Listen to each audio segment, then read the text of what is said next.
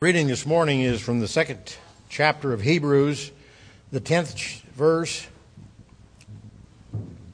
through the 18th verse.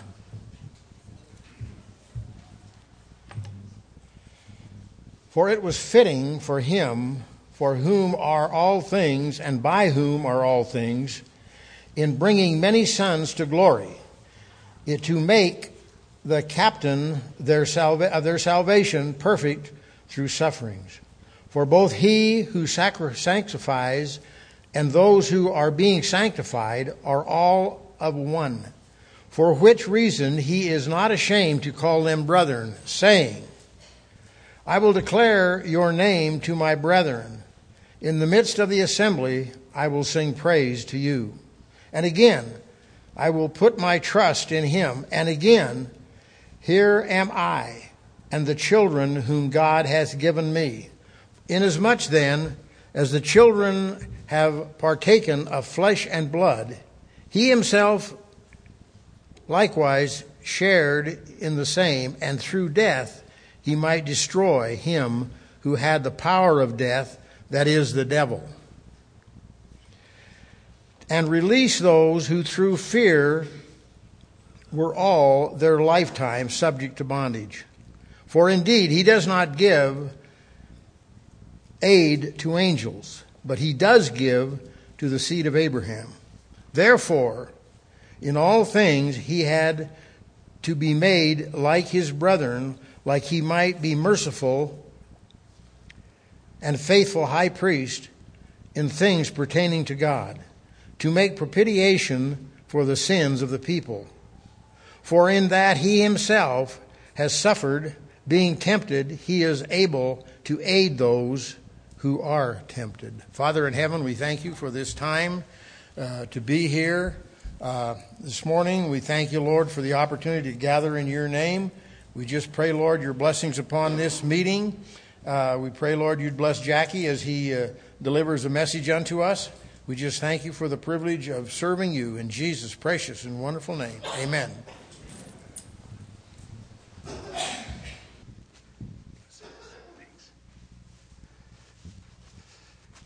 Oh, what a glorious day. Isn't God good? Man, as we take a look at the journey we've begun here in the book of Hebrews, so far, remember, what we've been looking at is the excellency of Jesus Christ. That he is greater than the prophets. That he is greater than the angels. In a week or so, we'll see he's greater than Moses. We're talking about the superiority of the Messiah, Jesus Christ, God's Son, and what it is he has wrought for us, what he's accomplished for us. Remember, as we were looking through chapter 1, we were challenged with the idea, are you listening to Jesus? Because everything that God has to say, he has spoken through his Son. Jesus is the one to whom we go to receive God's word for us. What is it that that God has to say? What is it that God requires? It has been spoken, has been given to us through his Son. So first we want to know, are you listening? So that we don't neglect. Right? We don't want to neglect. What is it we don't want to neglect? We don't want to neglect this great salvation that has been wrought by Jesus Christ. The Bible is very clear. There's only one name under heaven by which men, listen to this word, must be saved. There's only one name under heaven by which men must be saved. That is the name of Jesus Christ. The Scripture declares to us that every knee will bow and every tongue will confess that Jesus Christ is Lord to the glory of the Father. So we know all creation at one day is going to bow before Jesus Christ. But according to Romans 10, 9 and 10, we have that opportunity now. The Bible tells in Romans 10:9 that if we confess the Lord Jesus, believe in our heart that God raised him from the dead, we will be saved. That's the key to salvation. The key to salvation is coming to our Lord, declaring, bowing our knee. He is our sovereign King, and we await his return.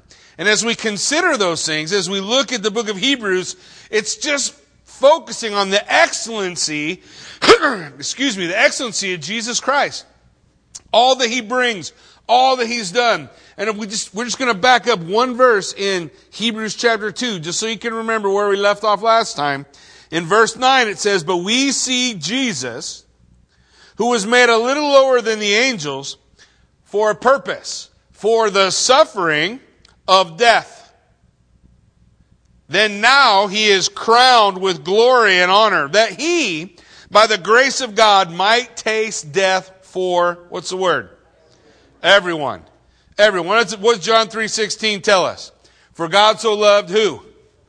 The world. That He did what? He gave His only Son. He gave His only begotten Son. So as we look at what the Word is declaring to us, we need to look to Jesus. That's what Hebrews has been all about. And we're going to stay on that concept all the way through the book.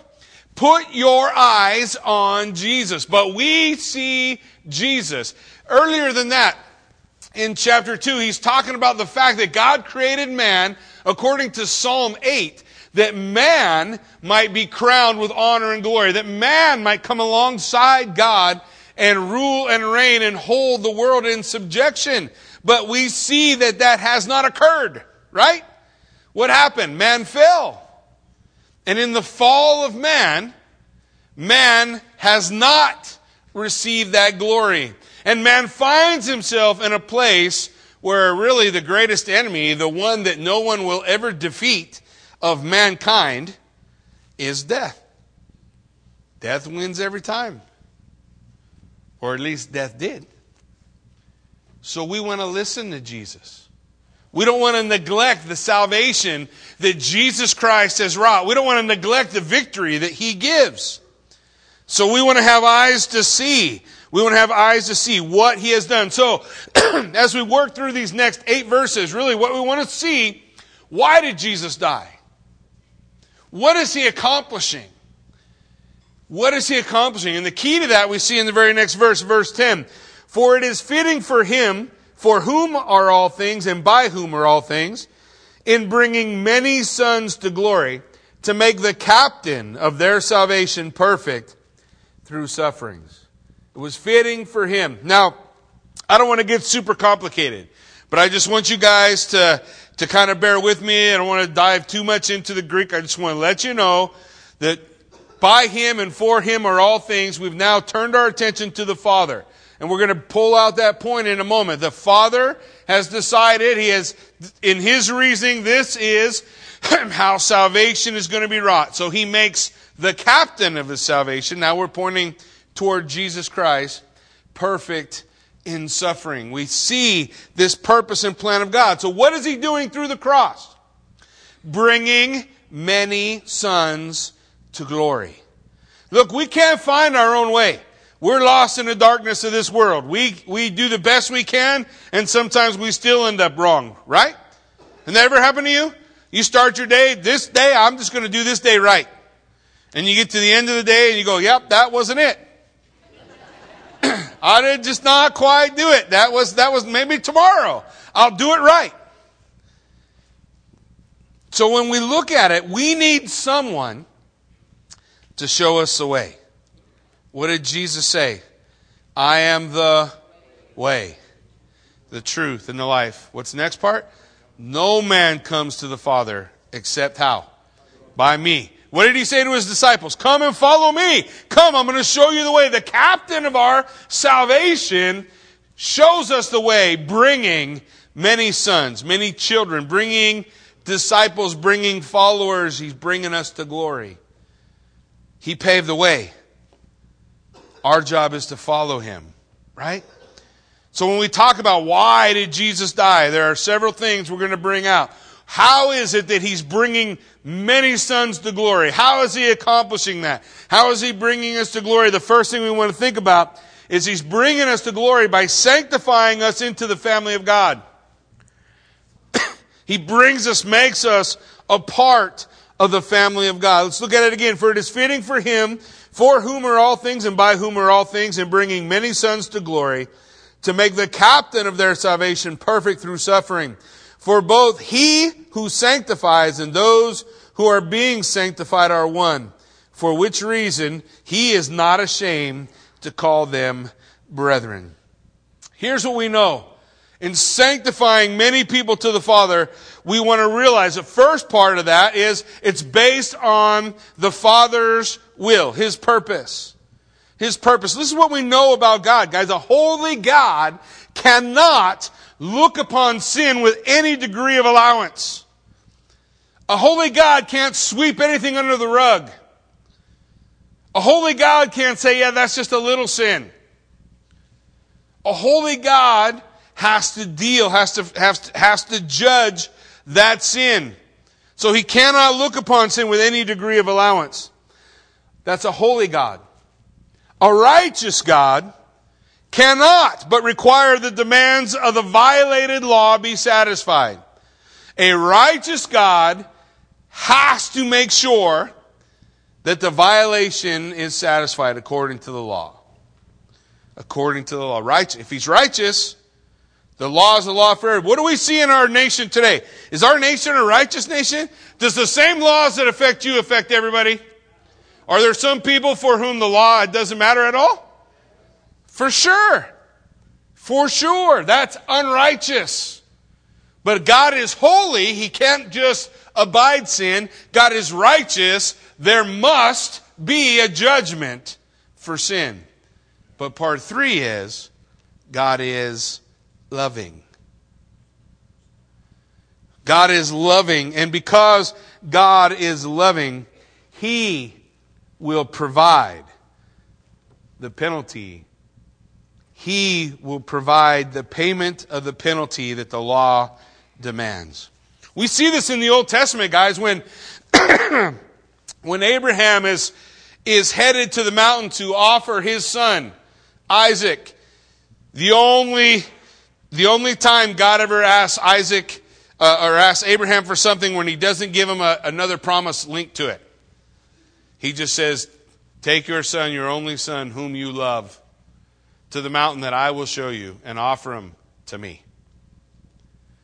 And Abraham, on his way, his son asked him, Dad, where are we going? We got the wood. We got the fire. Where's the offering? And Abraham, prophetically, I believe, spoke to his son and said, God will provide Himself the lamb. In Hebrew, it sounds like this. Yahweh Yireh. God will provide Himself the lamb.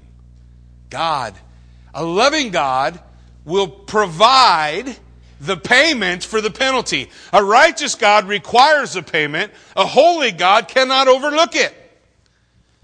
So the will of God as He looks, as He lays out His purpose for mankind, is to sanctify, to set apart you and I into the family of God.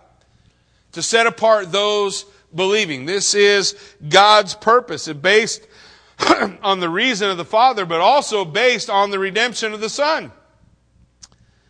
The Father has this plan. This is what the Word declares to us. To make the captain of their salvation perfect through suffering.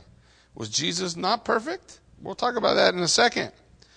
First, I want you to understand that the captain, that word captain, is also used in Hebrews chapter 12, verse 2. Listen to how it's used there. Looking unto Jesus, the author and the finisher of our faith. Same word for captain. It's also used in Acts 5:31.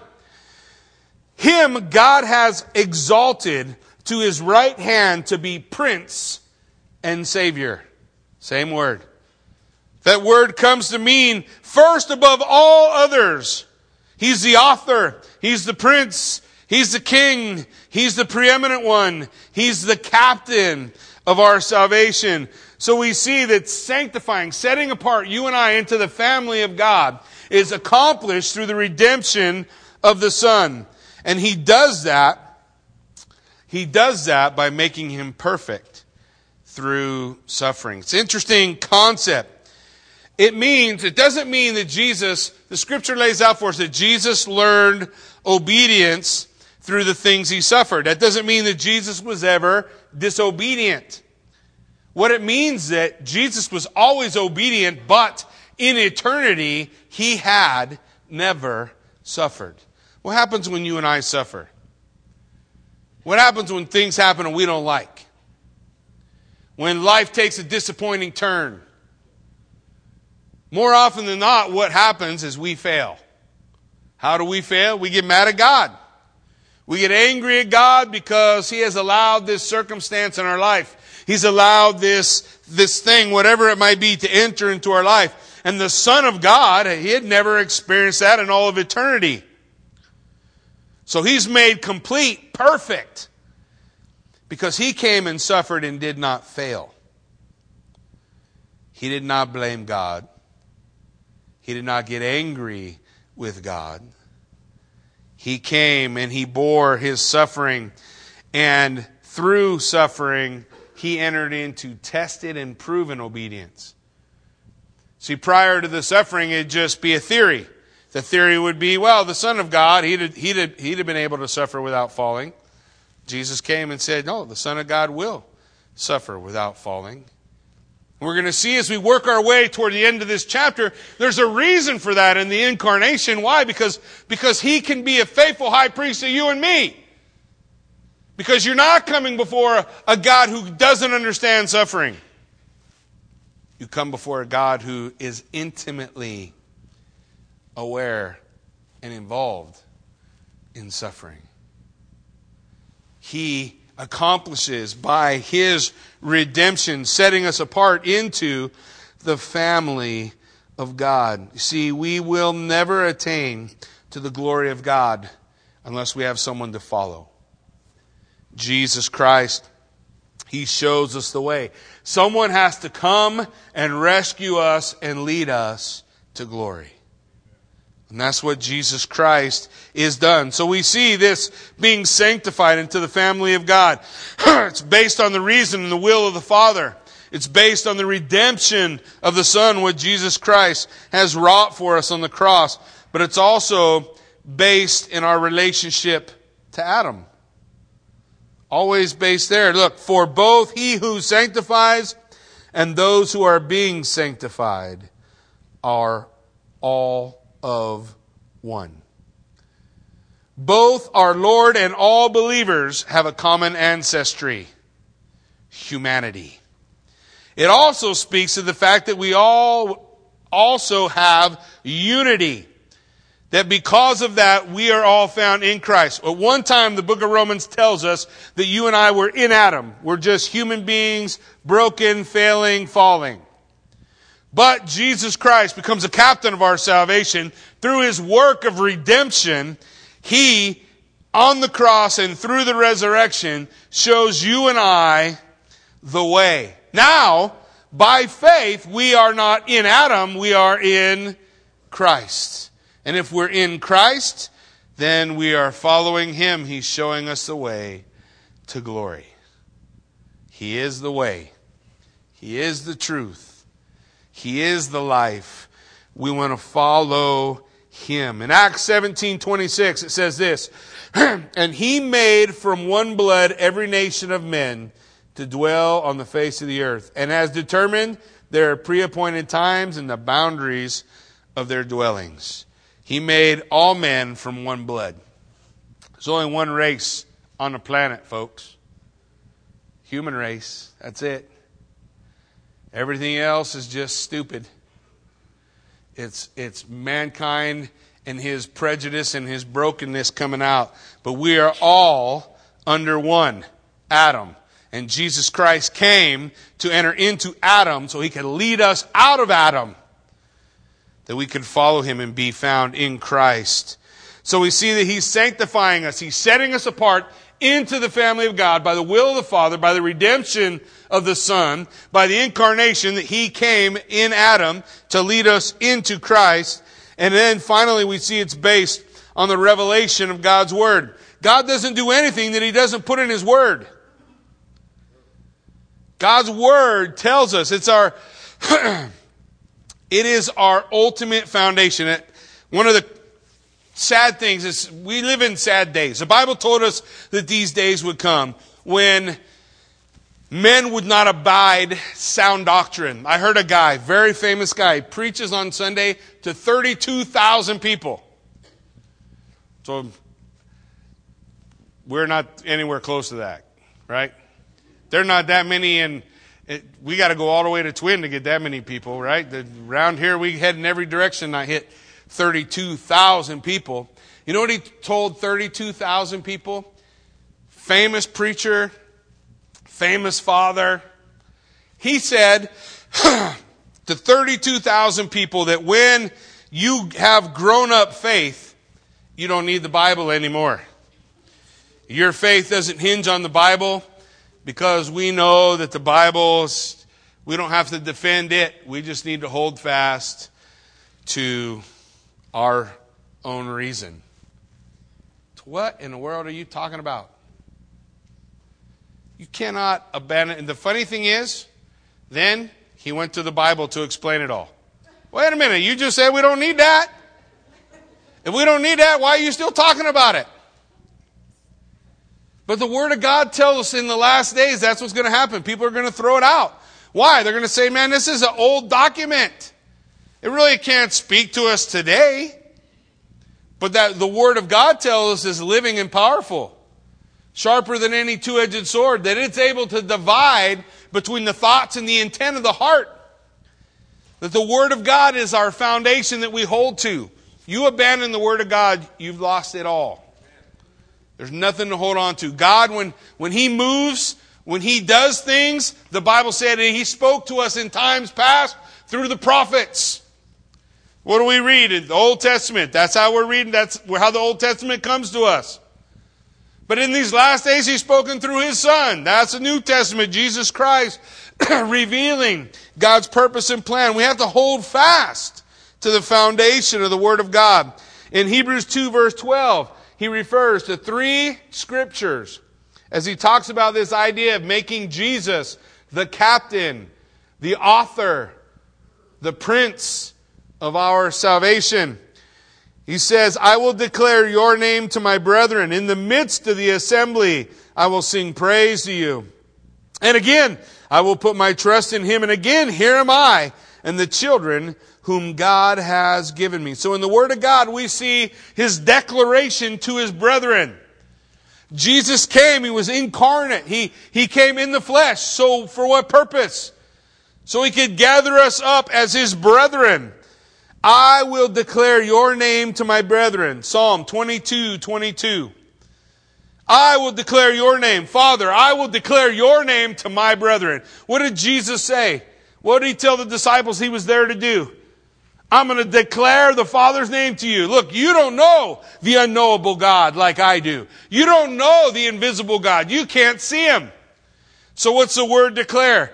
The only begotten, the one and only unique Son who's inside the Father, in the bosom of the Father, He declares, reveals Him to us. That's what the word declares. Jesus Christ shows us God. In fact, in Philippians chapter 2, verses 5 through 8, it says He's in the very form of God. Very form. That word form is the word morphe. How could we relate that today? DNA. That's what it means. He has the DNA of God. He's God. He didn't consider it something to be grasped to or held on to. He emptied Himself, made Himself of no reputation, came as a man so that He could say to the brethren, hey guys, let me tell you what the Father's like. Let me tell you what Yahweh is like. If you and I had to get a message across to an ant, how would we do it? You yell at it? Yeah, that'd get it through, huh? Stepping on him might get the message through. Look, you and I know how can we get a message to an ant? The only way that I could tell an ant anything is if I could what? Become an ant. And now I could communicate. What do we have? The unknowable, invisible God. That's exactly what He did. For what purpose? For what purpose? So that he could make a declaration to his brethren. I declare. Jesus said, yes, we together will be heirs and joint heirs together with him, right? Part of what? The family of God. Setting us apart into the family of God. He's told us in his word. In Psalm 22:22, I will declare your name, Yahweh. I will declare your name to my brethren in the midst of the assembly. I will praise you. He also has dependence on the Father. In Isaiah 8:17, the second quote says, and I will wait on the Lord who hides his face from the house of Jacob, and I will hope or put my trust in him. What do we see? We see Jesus showing us the way. What way is he showing us? He put his everything into the hands of the Father, didn't he? And from the cross, the last thing he speaks is, into your hands I commit my spirit. Man, I give you it all. At the Garden of Gethsemane in Gethsemane, as he was there in Gethsemane crying out to the Lord, what did he say? Nevertheless, not my will, but yours. I give all of me to you. I trust in you. Jesus came to show us the way. To set us apart into the family of God. So that we could be sanctified. So that we could be set apart. So we could be in the family. How does he do it? He does it by basing this on the revelation of God's Word. We see it in God's reason and his will. We see it in the redemption of Jesus Christ. We see it here based on the revelation of God's Word. His dependence on the Father, the declaration to his brethren, and finally, his description of the ones that the Father gave him. That's Isaiah 8:18, the third quote. Here am I and the children whom the Lord has given me. He came to bring many sons to glory. Spoken of in the Word. The Word said that's what Messiah is going to do. He's going to bring many sons to glory. He's going to come and pay the price that a righteous, holy, and loving God requires. So God becomes that sacrifice, and he does the work, and it's all given to us, shown to us in the Word of God. So the first thing we see in this section of Scripture, he's setting us apart into the family of God. That's how he's bringing many sons to glory. He's setting us apart into the family of God. That's one. The second thing that we see that he's accomplishing here for us is he's setting us free from Satan's power and bondage. He's setting us free. He accomplished bringing many sons to glory. How? By setting us apart into the family of God. Secondarily, by setting us free from Satan's power and bondage. Look at verse 14. Inasmuch then as the children have partaken of flesh and blood, he himself likewise shared the same, that through death he might destroy him who had the power of death, that is the devil, and release those who through fear of death were all their lifetime subject to bondage. How does he set us free from Satan's power and bondage? One, he descends into humanity. The same way you and I are flesh and blood, he became flesh and blood. Isn't that what it says? Inasmuch as the children have partaken of flesh and blood, the children, the sons whom he's bringing to glory, he himself also shared in the same. He became flesh. In the beginning was the Word. The Word was face to face with God. And the Word was, in his very DNA, God. And the Word became flesh. He entered into Adam so he could show us how to enter into Christ. And we can follow. Being in Christ is everything, guys. Everything is being in Christ. So the first thing we see is based on the fact that he became flesh. He became flesh. He came. Now the Bible very clearly teaches this is not the beginning of the existence of Jesus Christ. Remember, John 1, in the beginning, before there was a beginning, there was the Word. In the beginning was the Word, past tense. In the beginning of time, before the first tick of the clock, the Word was. And the Word was face to face with God. And the Word was in his very DNA God. So he is pre-existent. When he spoke to the scribes and the Pharisees and they're hanging all their hope on Abraham, Jesus said, Abraham saw my day and was glad. And they said, you're not 50 years old. Even. How could you have possibly seen Abraham, which would require him to be thousands of years old?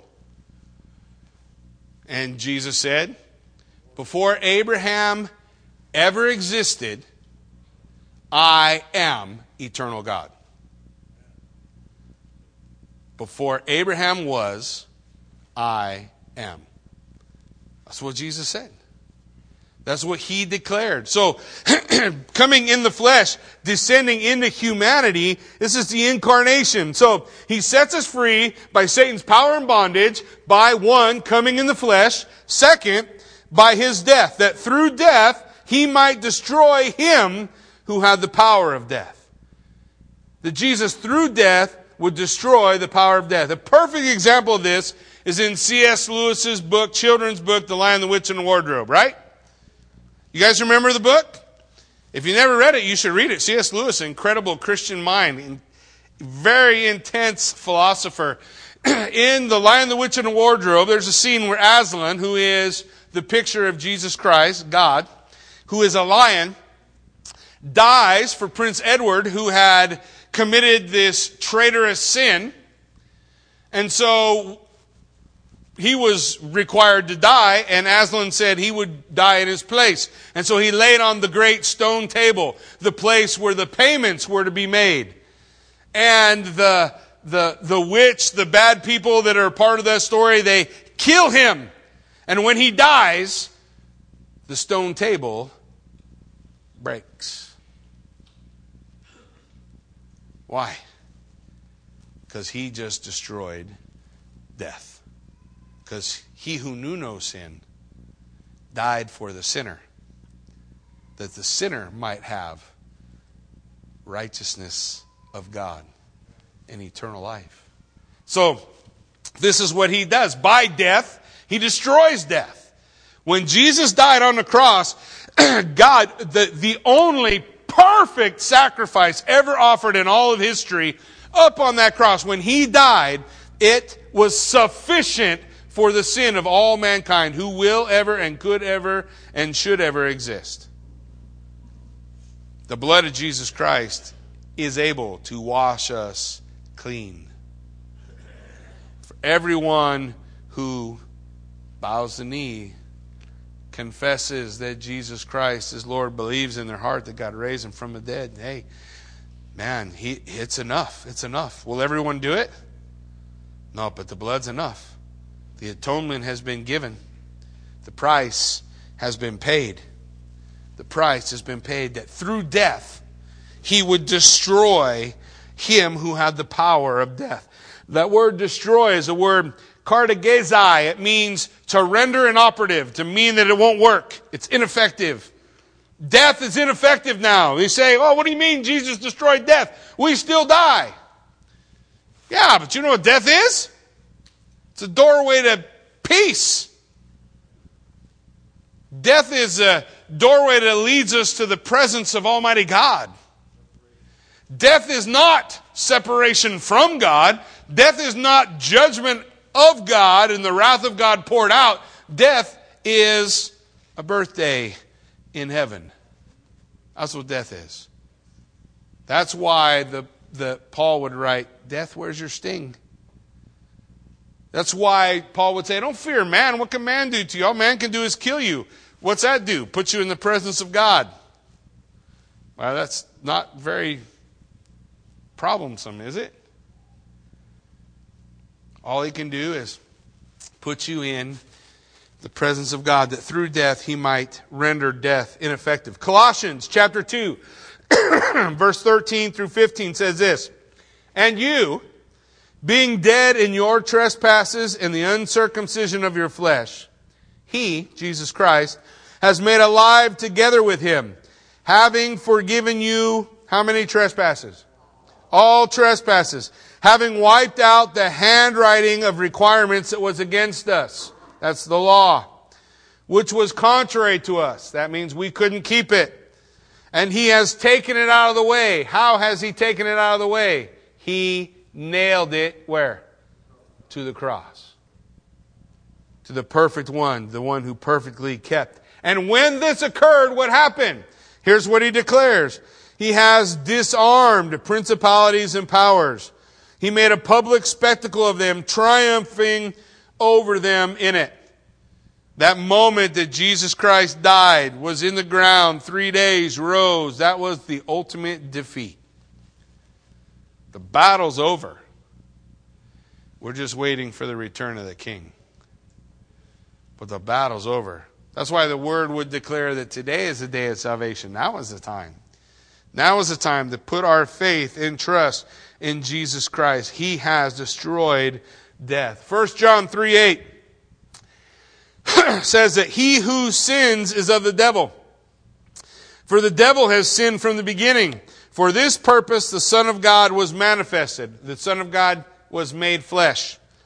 That he might destroy what? The works of the devil. He destroyed the works of the devil. What's it saying? He is our forerunner. He becomes a human being. He suffers and dies in our place. He arises from the dead, victorious, and he enters into glory. Why? So that he might lead many sons to glory. If we follow him. Follow me. Now what Jesus said? Take up your cross how often? Daily. Take up your cross daily and what? Follow me. Where? To glory. Follow me to glory. I often say when people say something, they got the easy part over with, huh? I'm going to lose some weight. Jackie, that's the easy part. What's the hard part? Saturday, I got to go to men's breakfast. There's going to be 50 pounds of bacon right there on a plate. I can pass just about anything. On that hardly I can pass it all, but bacon. Can't pass bacon. I will stop for bacon. The easy part is providing lip service. What are we supposed to? That's why Romans 10:9 and 10 has two parts to it. Confess the Lord Jesus, and what's the other part? Believe. Confess and believe. Right? Believe. Believe. We've got to put our faith and trust. If my faith and trust is in Jesus, if he is my ultimate, if he's my centrality, if he's the one I'm following, you're going to be able to tell, right? Can't you tell? Does it mean I'm not ever going to mess up? Nope. If I mess up, what's the Word of God tell for me? What did he wrought by his great salvation that I don't want to neglect? He wrought forgiveness for my sins, didn't he?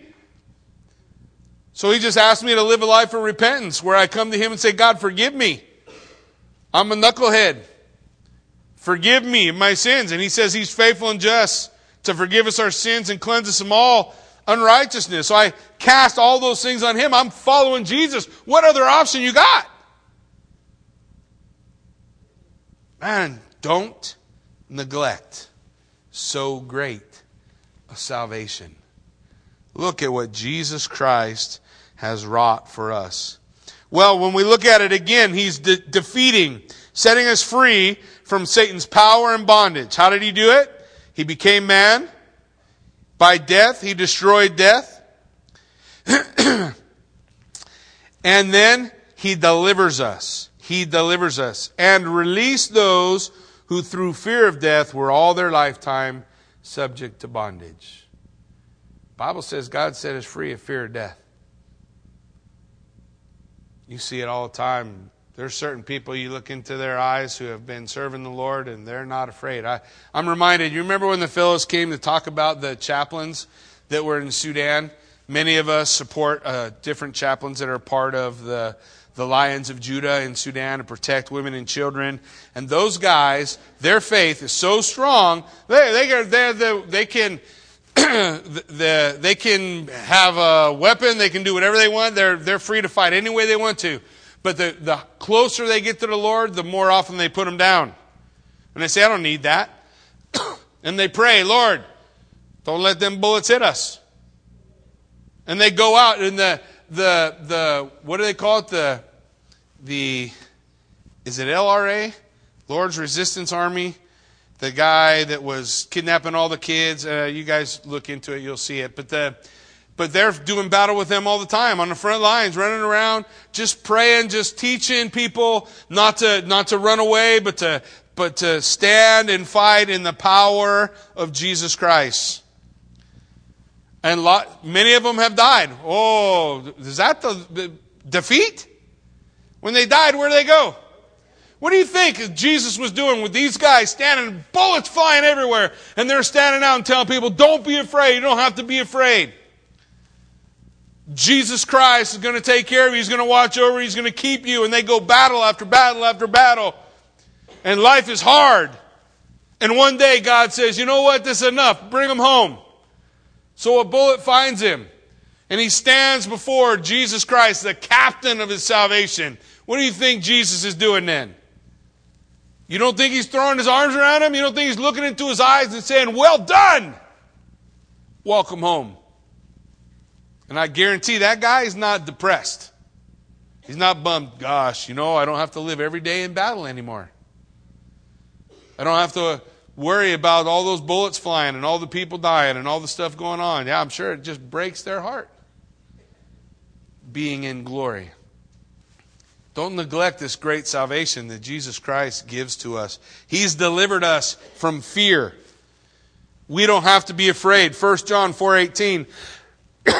Listen, it says, there is no fear in love. How much fear is in love? None. How many of us struggle with fear? Okay, let's read it again. There is, how much fear? No fear in love. No fear in love, but perfect love casts out fear. Because fear involves torment, but he who fears has not been made perfect in love. Oh no, Jackie, I got to try to have more love. How do I do that? Well, good news. You don't got to do nothing. Do you know that Romans 5:1-5 says that the love, the agapeo, the love of God is poured out in your heart by the Holy Spirit? That doesn't sound like something you got to do, does it? But what do I got to do?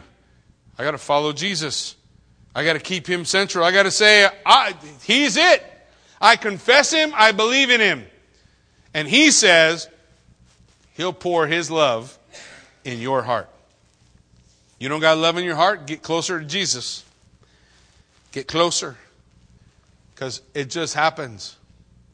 It just happens, man. This last, what day is it? Sunday. You think I'd be able to remember that? Last Friday, we went out to minister at the mosque during prayer time, or just as prayer time finishes and the guys are coming out. Once upon a time, my only feeling towards them would have been hate. Marine Corps raised me well. And I learned real quick how to hate my enemies. I want to see their destruction. And that's all I would have thought about it. But God, who is rich in mercy and the great love with which He has loved us, He takes my heart and every once in a while He pulls it out and He shows it to me. And I go, whoa, that's kind of black. And then He points out areas I need to clean up. Look, I don't minister to them because I hate them. I don't go to talk to them for any other reason than the fact that Jesus Christ came to lead many sons to glory. And there's only one name under heaven by which men must be saved. And that name is not what they think it is. That name is Jesus. And the Bible's very clear that I'm supposed to do what? Love my enemies. Do good to those who hate me. By the way, you remember who spoke those words? Jesus. What are we supposed to do? Not neglect our great salvation. What are we supposed to do? Follow him, ain't we? Yeah?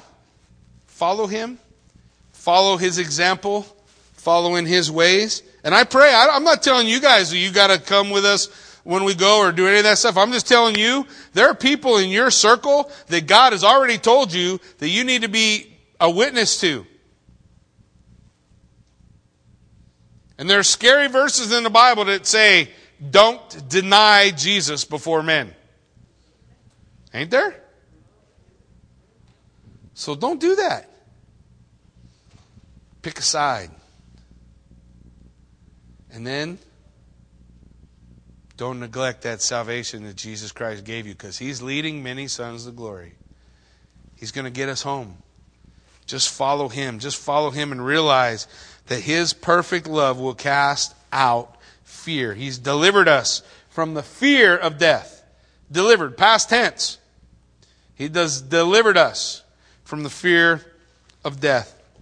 And then verse 16, this setting us free from the power and bondage of the devil is also based on his decision to help Israel, the children of Israel. Look at what he says.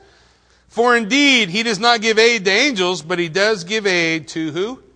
The seed of Abraham. Now, in a larger sense, the seed of Abraham would cover everyone who believes, right? Hebrews is going to tell us that.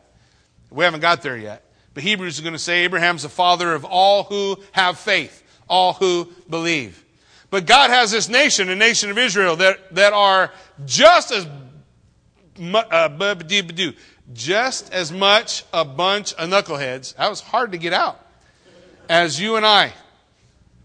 They're not bigger failures or lesser failures. They're just as broken because they come from the same family, right? Mankind. God made promises to them, and God's going to keep those promises. He says he doesn't give aid to the angels, but he's going to give aid to the seed of Abraham. He's going to give aid to the seed of Abraham. He's there. That's how he sets us free. It's how he sets you and me free. It's how he sets a Jew free. That's how he sets all of mankind free, because there's still, at the end of the day, there's only one name under heaven by which men must be saved. One name. Not 10, not 20, one. At the name of Jesus, every knee will bow, every tongue will confess to the glory of the Father. Jesus Christ is Lord, King, Prince, Captain, numero uno. He is it. He is all. Messiah. He died to give aid to the sons of Abraham. Okay, the last thing, running out of time, the last thing, not only is he setting us apart into the family of God, not only has he set us free from the power and bondage of the devil, but he has also satisfied the wrath and justice of God against sin. A lot of times people ask this question, they don't get this question right, I guess. What am I saved from? We would say, I'm saved from my sins. Well, that's true, but that's not really what you're saved from. You are saved from the wrath of God. That's what we need salvation from. Because apart from salvation, we are children of wrath under the family of Adam.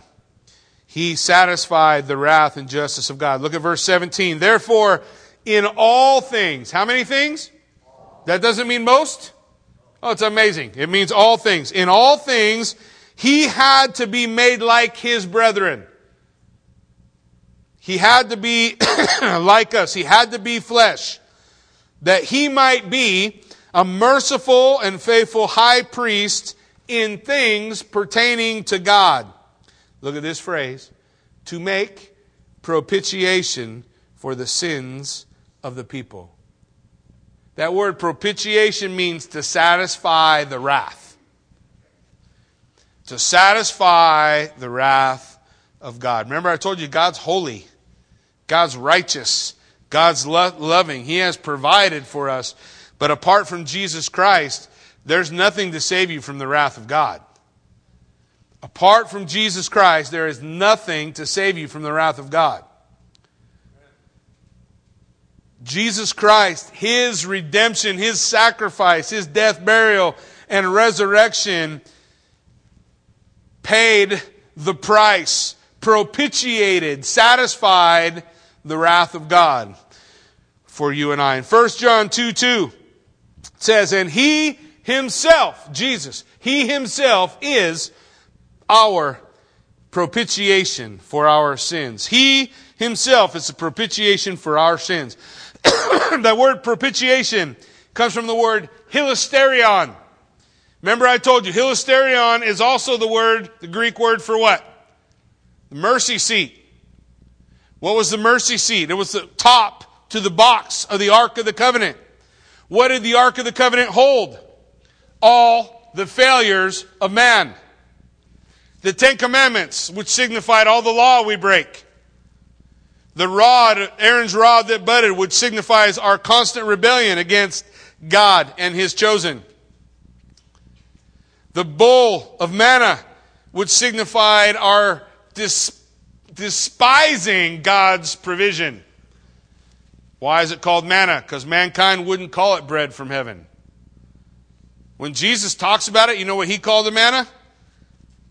Bread from heaven. Your fathers ate bread from heaven. That's what He said. And then what did He say? I am the bread. I am the bread. Mankind despises God's provision. Now, that's all the failure. And when the children of Israel, you read in the Old Testament, when the children of Israel messed up and took the lid off, what happened to them? Boom, dead. Just like that. The enemies of God, they opened it up. What happened to them?